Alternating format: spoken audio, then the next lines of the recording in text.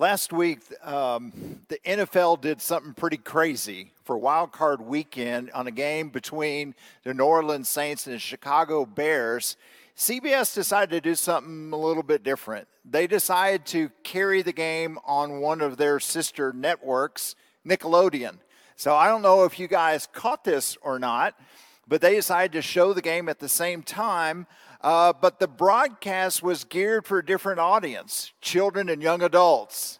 And so they superimposed hamburgers and googly eyes. And my favorite was when someone scored a touchdown, they had a graphic of slime being poured all over the players. And it was just a free-for-all. And yes, SpongeBob SquarePants was there between the goalposts to jeer the kickers as they lined up for extra points and field goals. And so they also brought in some young broadcasters, not only to call the game, but to teach the game to their younger audience. Well, guess who hated it? Football purists. And so if anyone tuned over there, like, oh, this is crazy, this is destroying the game. But what was pretty interesting is it was the most watched show on Nickelodeon in over 4 years. And more importantly, 2.6 million new viewers tuned in to learn about football. So I just want to remind us as a congregation, we have something more to broadcast and more to share than NFL. We have the message of Jesus Christ. And we've got to be looking for new audiences. And I want to praise our shepherds for the latitude that they give to our children's and youth ministry, because we want our kids to get the Jesus message, don't we? That's what the book of Hebrews is all about. And so as we begin this new series last week on Journey of Faith, we talked about the unknown Hebrew writer had a message. He was trying to encourage believers. Some of them have been believers for a while.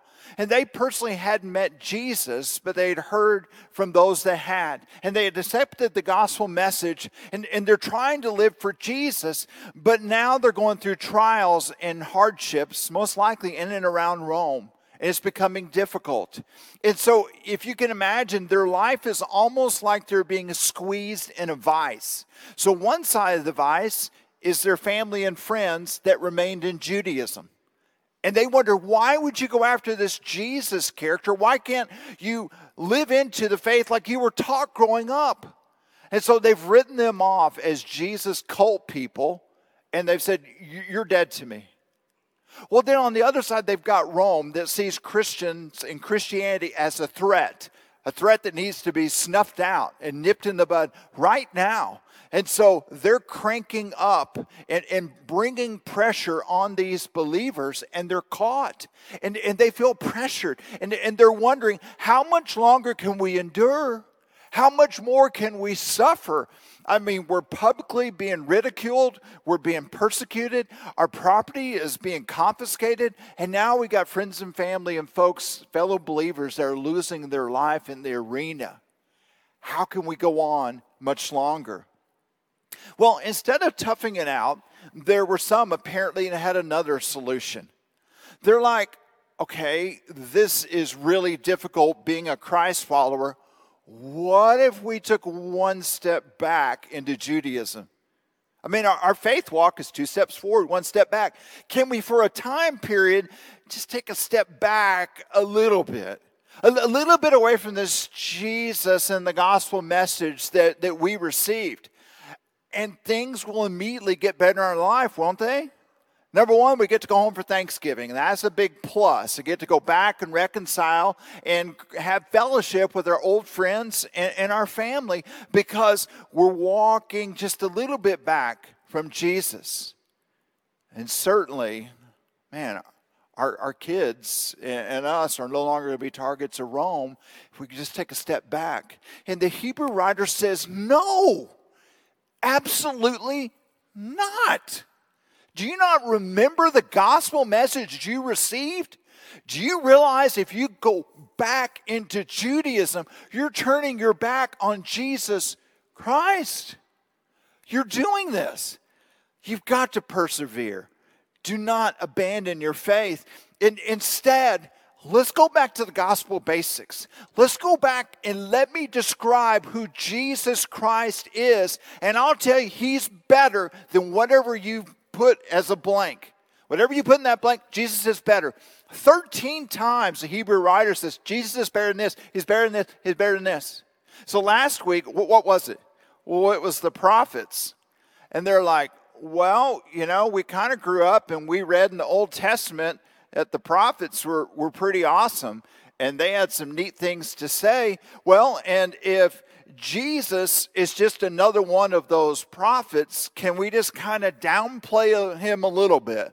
Well, maybe we'll work him in a sermon series a couple years from now, but let's go back and hit some of these others. And we're just going to kind of emphasize, maybe do a prolonged study of Isaiah. Maybe go back and read the story of Huldah. Let's go back and do some of these, the prophets. Well, God says, no, I spoke through the prophets, but in these last days, I speak in Son. He's my Son. It's a different being. It's a whole different animal. And so this is my nature you're hearing from, not me through prophets, which are common people that I've gifted to speak to you. It's different. And so you can't compare these. So they said, okay, so Jesus came down from God? Yeah. Well, what about other celestial beings? I mean, didn't the angels also come down from God? Because I read in my Bible that the angels did some pretty cool stuff and had some very important messages. And let's just say they were powerful. You think Jesus, what about the angels? We read in Joshua chapter 5 that Joshua is leading the people across the Jordan. They're about to go take the promised land. First on the agenda, knock out Jericho. And so they're preparing the people, getting them all ready. And so Joshua gets up, commander of the army. He's ready to go. I'm going to do one final walkthrough before we start on this thing. So he goes walking towards Jericho, and he encounters an angel on the road who's waving a sword. Joshua says, whoa, hang on, big fella. Are you with me or are you with them? He said, neither. I'm the commander of the army of hosts. God's about to go to battle. Okay, all right. How about we get in behind you instead of asking you to get in line with... Yeah, that'd be a good plan because God's already got this thing figured out and I'm leading the charge. What about the story in 2 Samuel chapter 24? God had asked David from time to time to do census and count the fighting men. But one time, David was just curious. And he sends out his commanders. He goes, go throughout the land, through all the 12 tribes, and let's figure out how many guys that if we ring the bell and blow the horn, will show up for battle. His commander's like, I don't think God asked us to do what I told you to.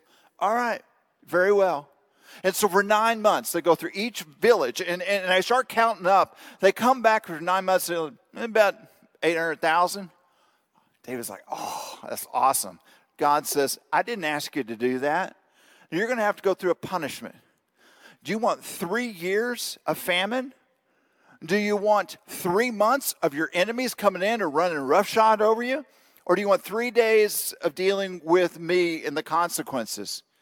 I got to thinking, what choice would you make? You want 3 years of COVID? You want 3 months of the Canadians coming? No, they're not really scary. But someone real scary coming in for 3 months and running for your life? Or 3 days with the Lord upset with you? David says, I choose C, not because I have the best chance of getting it right, but because I want to make sure that there's mercy involved in this. And so what happens with this angel? The angel goes from town to town and village to village. In a celestial moment, 70,000 men are wiped out. And then read this in verse 16. When the angel stretched out his hands towards Jerusalem to destroy it, the Lord relented from the calamity and said to the angel who destroyed the people, ho, ho, ho, hang on, whoa, it's enough. Ease up, relax your hand. That's how powerful the angels were. Hebrew people are like, now we got this Jewish carpenter's son who lost his life on the cross, and you want to say that he is better than the angels? The Hebrew writer says, absolutely. Absolutely. Here's what he says. Hebrews chapter 1 and verse 5. For to which of the angels did God ever say, you are my son. Today I have become your father. Or again, I'll be his father. He'll be my son. This is a quote that David had written in Psalms chapter 2, which is a coronation psalm. As a king comes to glory and is about to reign, this is the son taking on the throne. And so what the Hebrew writer is saying is you've got to realize the son is higher than all the celestial beings because he's not created. He is the essence of God. He is the Son. You know, it's amazing to me how folks are preoccupied with angels in our culture, right? All the television shows, different things that we see. It's amazing to me because the angels are preoccupied with Jesus. They are. That's the focus. Verse 6 says, the Lord said, let all of God's angels worship him, worship the Son. Still need convincing that Jesus is higher than the angels? What about Luke chapter 1? You've got poor Zacharias the priest, and he walks into the temple to do his duty. And all of a sudden, when he comes in, there's a large glowing figure. He immediately falls to the ground. He's scared to death. And he's like, oh, what's about to happen? He's like, don't fear. Don't fear. Here's what's about to happen. Your wife is going to have a child, and he will be the forerunner for the Messiah. So Zacharias is like, okay, I got to go tell my wife who's well past years that this is going to happen. Who can I say told me this is going to happen? How do I know this is going to take place? How can I be sure? The angel reveals his identity. He says, I'm Gabriel. Really? The Gabriel? Yes, I'm the Gabriel. And I stand in the presence of God. Why do angels stand? They're there to serve at the drop of a hat. Whatever you need, Lord, I'm here. I'm your attendant. I'm ready to go to serve. He's ready to serve in any way that needed to happen. So no angel ever sits like the priest we talked about last week that never got to have a chair in the temple because they're always doing something. They're offering sacrifices that never go away. God sits, but the angels stand in God's presence. Hebrews chapter 1 and verse 13 says, to which of the angels did God ever say, sit at my right hand until I make your enemies a footstool for your feet? So, here's what he said. So you got to realize what's going on here is that you only have two people sitting, and that's God the Father and Jesus the Son in the presence of the angels. The angels are standing. Jesus is sitting. He is the focus of their worship. They're ready to serve him and do his bidding, whatever comes, what may. In verse 14, are not all the angels ministering spirits sent to serve those who will inherit salvation? Church, here's the cool part. Maybe you didn't know this. It's not just Jesus and God that will be sitting and being served by the angels. We get to join in that as well. The angels will be serving us. Why?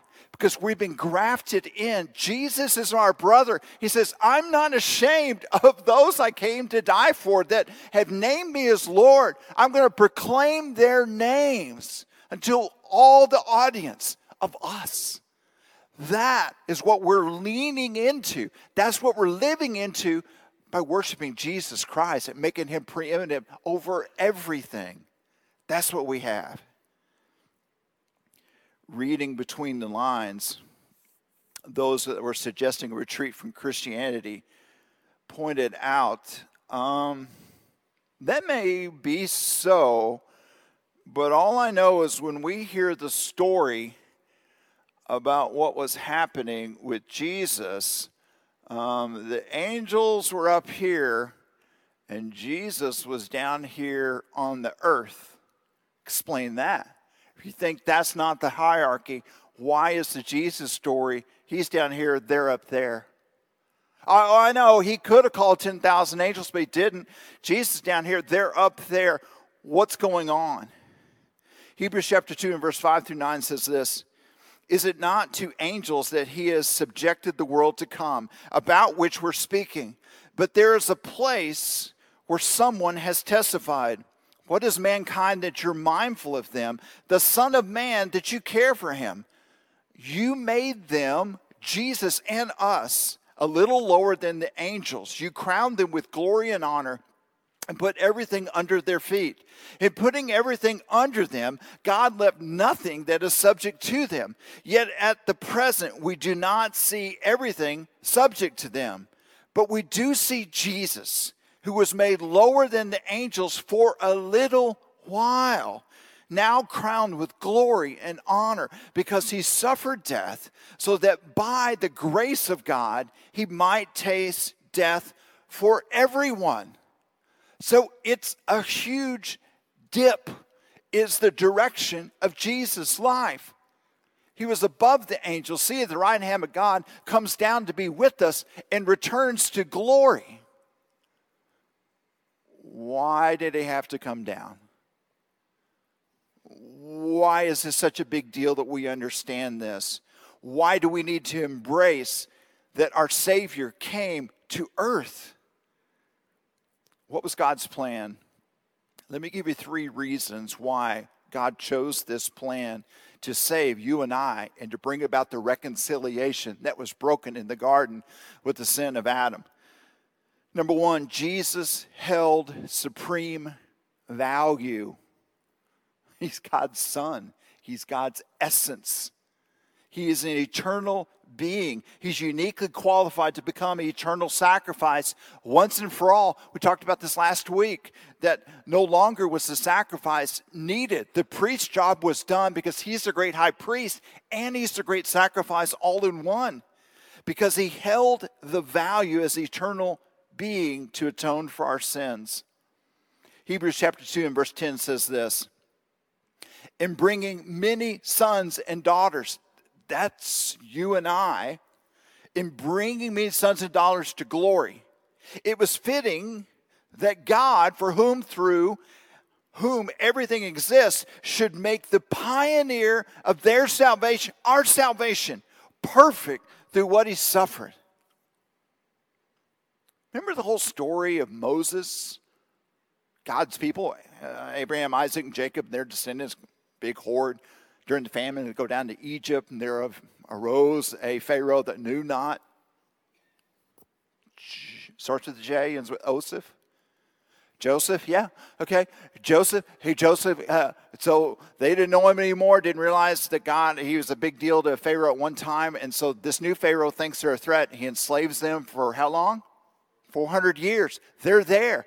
They're crying up to God. God says, okay, it's time. It's time to redeem my people. It's time to bring them back to the land I promised their forefathers. We made a covenant between me and Abraham. We walked through it together. We're sealed with blood. We're ready to go. And so he calls Moses. Moses, I don't know. Okay, take Aaron. Okay. So they go and they start going through the plagues. You remember the variety, the frogs and hail and all those different things, blood. So they get to the final one, which is death of the firstborn. In the night that the death angel came to extend God's wrath for the sin. The Israelites were every bit as sinful as the Egyptians on that evening. And God could have chosen to take them as well as he was taking the Egyptians. Why didn't he? He offered up a substitution, the lamb that was slaughtered. Remember the blood that they put, over the doorposts and the frames and the whole bit, so that it would pass over. Death would pass over. It would no longer have that sting. And they woke up the next morning. The Egyptians are crying. The Israelites are like, okay, let's count noses. We're all here. Good. Thank you, Lord. And the Egyptians just go. Get out. Well, how are we going to finance this? Here, take my jewelry. Just go. And so God provide this sacrifice for his people. And God says, that's a precursor to what I'm doing now. My lamb, the Lamb of God, Jesus Christ, provides the same function for you and I. The wrath of God that should be pointed our direction is now brought upon Jesus, because he is uniquely qualified to be this eternal sacrifice. He held this supreme value. Number 2, Jesus held shared humanity. Jesus held shared humanity. Though we had the same nature of God, here's the problem. You can't kill an eternal being. So Jesus had to take a step back from equality with God. He said, that's not something I'm trying to grasp. I'm willing to become in the form of a man, and in fact to become a servant, a slave of all, so that I can be this sacrifice to bring them back to the Father. So that's what took place. Hebrews chapter 2 and verse 14 says this: since the children have flesh and blood, he too shared in their humanity, so that by his death he might break the power of him who holds the power of death, as the devil, and to free those, free those who all their lives were held in slavery by the fear of death. Verse 17, for this reason he had to be made like them, fully human in every way, in order that he might become merciful and faithful high priest in service to God, and that he might make atonement. Other translations do a better job of this than the NIV. The word there is propitiation, which means you're absorbing what God had sending your direction. The wrath of God that comes from our sin and rebellion, God says, I can't have impurity in the holy presence. It's got to be wiped out. It's got to be destroyed. Jesus says, I understand that. Focus out on me. The atonement, the propitiation, absorb the wrath of God that we deserve for the sins of the people. So, on one hand, Jesus has this supreme value as the eternal being of the nature of God. He releases that to take on our nature, the same nature of God, but then he releases his nature of being an eternal being so that he could become mortal like you and I. What a huge step down. And so when Jesus takes on this human flesh, it brought with him all the stuff we deal with. Jesus got hungry. He was thirsty. He had lower back pain. He had struggles. He had temptations. He had everything that we go through as human beings. Jesus is like, me too. I'm with you. I don't get a free pass because I once was with my Father. My Father sent me to be like you so that I could walk through this life that you're doing. And yet, he did not sin. Jesus felt the incredible pain of the crucifixion. Every last lash every last thorn going in, every last nail, every last struggle on the cross that Robin talked about. He felt that as a full human being. He's full God, he's full human being all at the same time. But he felt that pain for you and I to absorb the wrath of God. He died, he was buried, and he rose again, conquering death once and for all. And church, what does that give us? No longer can Satan hold that over our heads. Went to a funeral yesterday. I haven't had that much fun at a funeral in a long time. This sweet lady that is a dear friend of our family, she had 7 grandsons get up and tell stories. And oh my, she wasn't even in the grave, but she was rolling over with the stories they were telling. We were cracking up. How can you go to a funeral like that? Because Satan no longer hangs that over us, does he? It's done. Let me read that one more time. No longer can Satan use the reality of death to hold us hostage in fear. You know, if you've ever tried to wire a house after the fact, you're putting in speakers or doing something different, it's hard. There's a reason why if you're building a house, always take the wiring package. Yeah, well, I don't know if I want to. Go and put it in now. Because, I mean, when I was in an apartment, I'd be stapling staple cords, down on the ground. But the pros do something different. They'll run it under carpet or they'll go up into the attic. And they use something called fish tape. And it's a real stiff piece of tape that's metal that they'll put under the carpet and they'll fish it through. And then on the other side, well, here it comes up. Sometimes they're coming in from the attic, they'll get a string with a heavy weight on the end and they'll drop it down through their wall, they'll open it up. And then once they've got the string in there, or once they got the fish tape through, they attach the wire and they pull it through. Church, do you not realize that's what Jesus has done for us?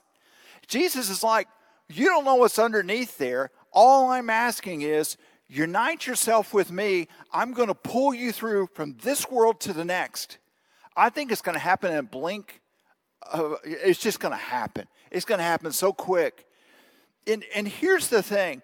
I think we dread death because it's sad. It brings about loss. When we lose someone, I really think on the other side, we're going to go, why were we dreading this, right?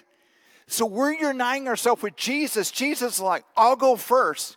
Death, burial, resurrection. Change your life to look like mine that goes from here, deny yourself, live a new existence with me for eternity. Jesus is like, I'm going first. I'm one of you. I've conquered death. I'm going to do it. So we attach ourselves to Jesus who takes us from this life to the next. Jesus was fully human, without sin, uniquely qualified to not only be our high priest, but to be our sacrifice, once and for all. Praise the Lord. Finally, Jesus holds supreme counsel. And Jesus holds supreme counsel. He alone is qualified to bear a wonderful counselor. In verse 18, it says, because he himself suffered when he was tempted, he's able to help those who are being tempted. Let me just tell you, if you're struggling with something right now, or I gave in to temptation in this, who do we want to go and talk with? We want to go talk with others that have fallen into the same hole, don't we? That have fallen in the same trap. And we do this because, well, they'll understand what I'm going through. Yes, I understand that. But I think there's an alternative reason why we connect with people that have fallen into the same temptation.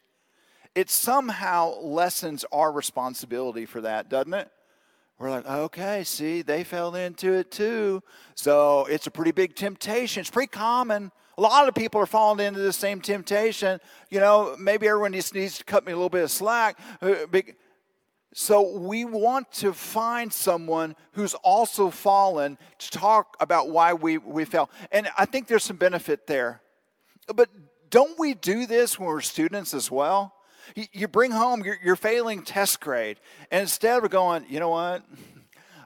Maybe this whole cramming during lunch before fourth period didn't work. That's not what we say. What do? Well, Mom and Dad, like everyone else failed it too, right? And I just think the teacher didn't teach the material properly, and we want to point the finger any other way.